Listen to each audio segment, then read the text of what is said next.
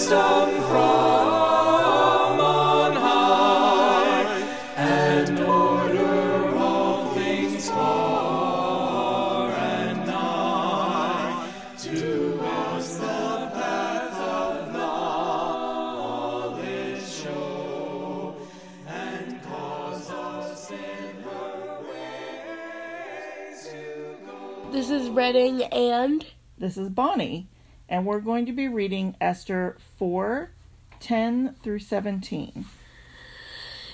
Then she instructed him to say to Mordecai, All the king's officials and the people of the royal provinces know that for any man or woman who approaches the king in the inner court without being summoned, the king has but one law, that be put to death unless the king extends the gold scepter to them and spares their lives.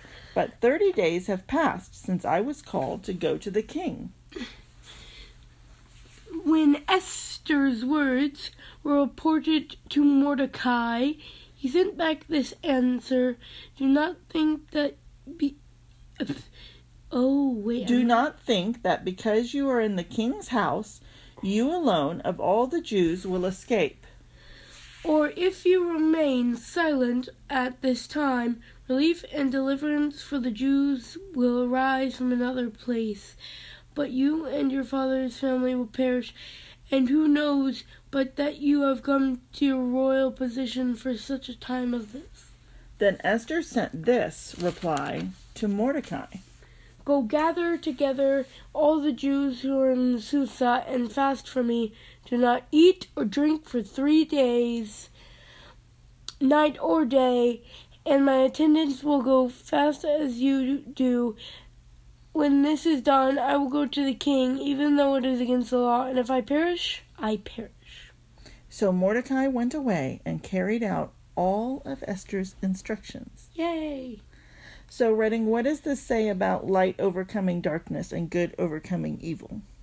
Well, I think if you look back in passage 11, when it says, let me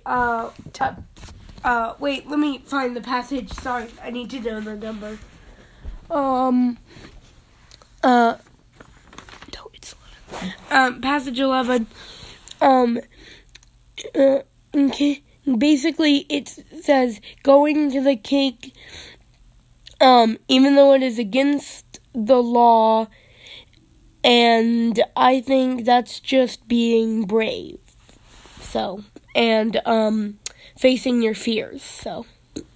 Okay, and how does this prepare us for the coming of Jesus?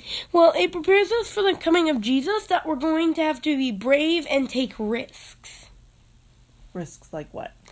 Risks like changing who we are in a good way and giving up some things that usually we wouldn't give up. By fasting maybe and praying as yes. Esther did? Yes, as Esther did. Thank you. Rejoice, Emmanuel shall come to thee, O Israel.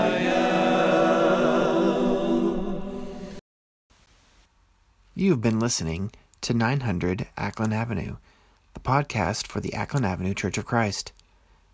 If you'd like more information about our community, our church website is http://ackland.org. Thanks again for joining us. God bless.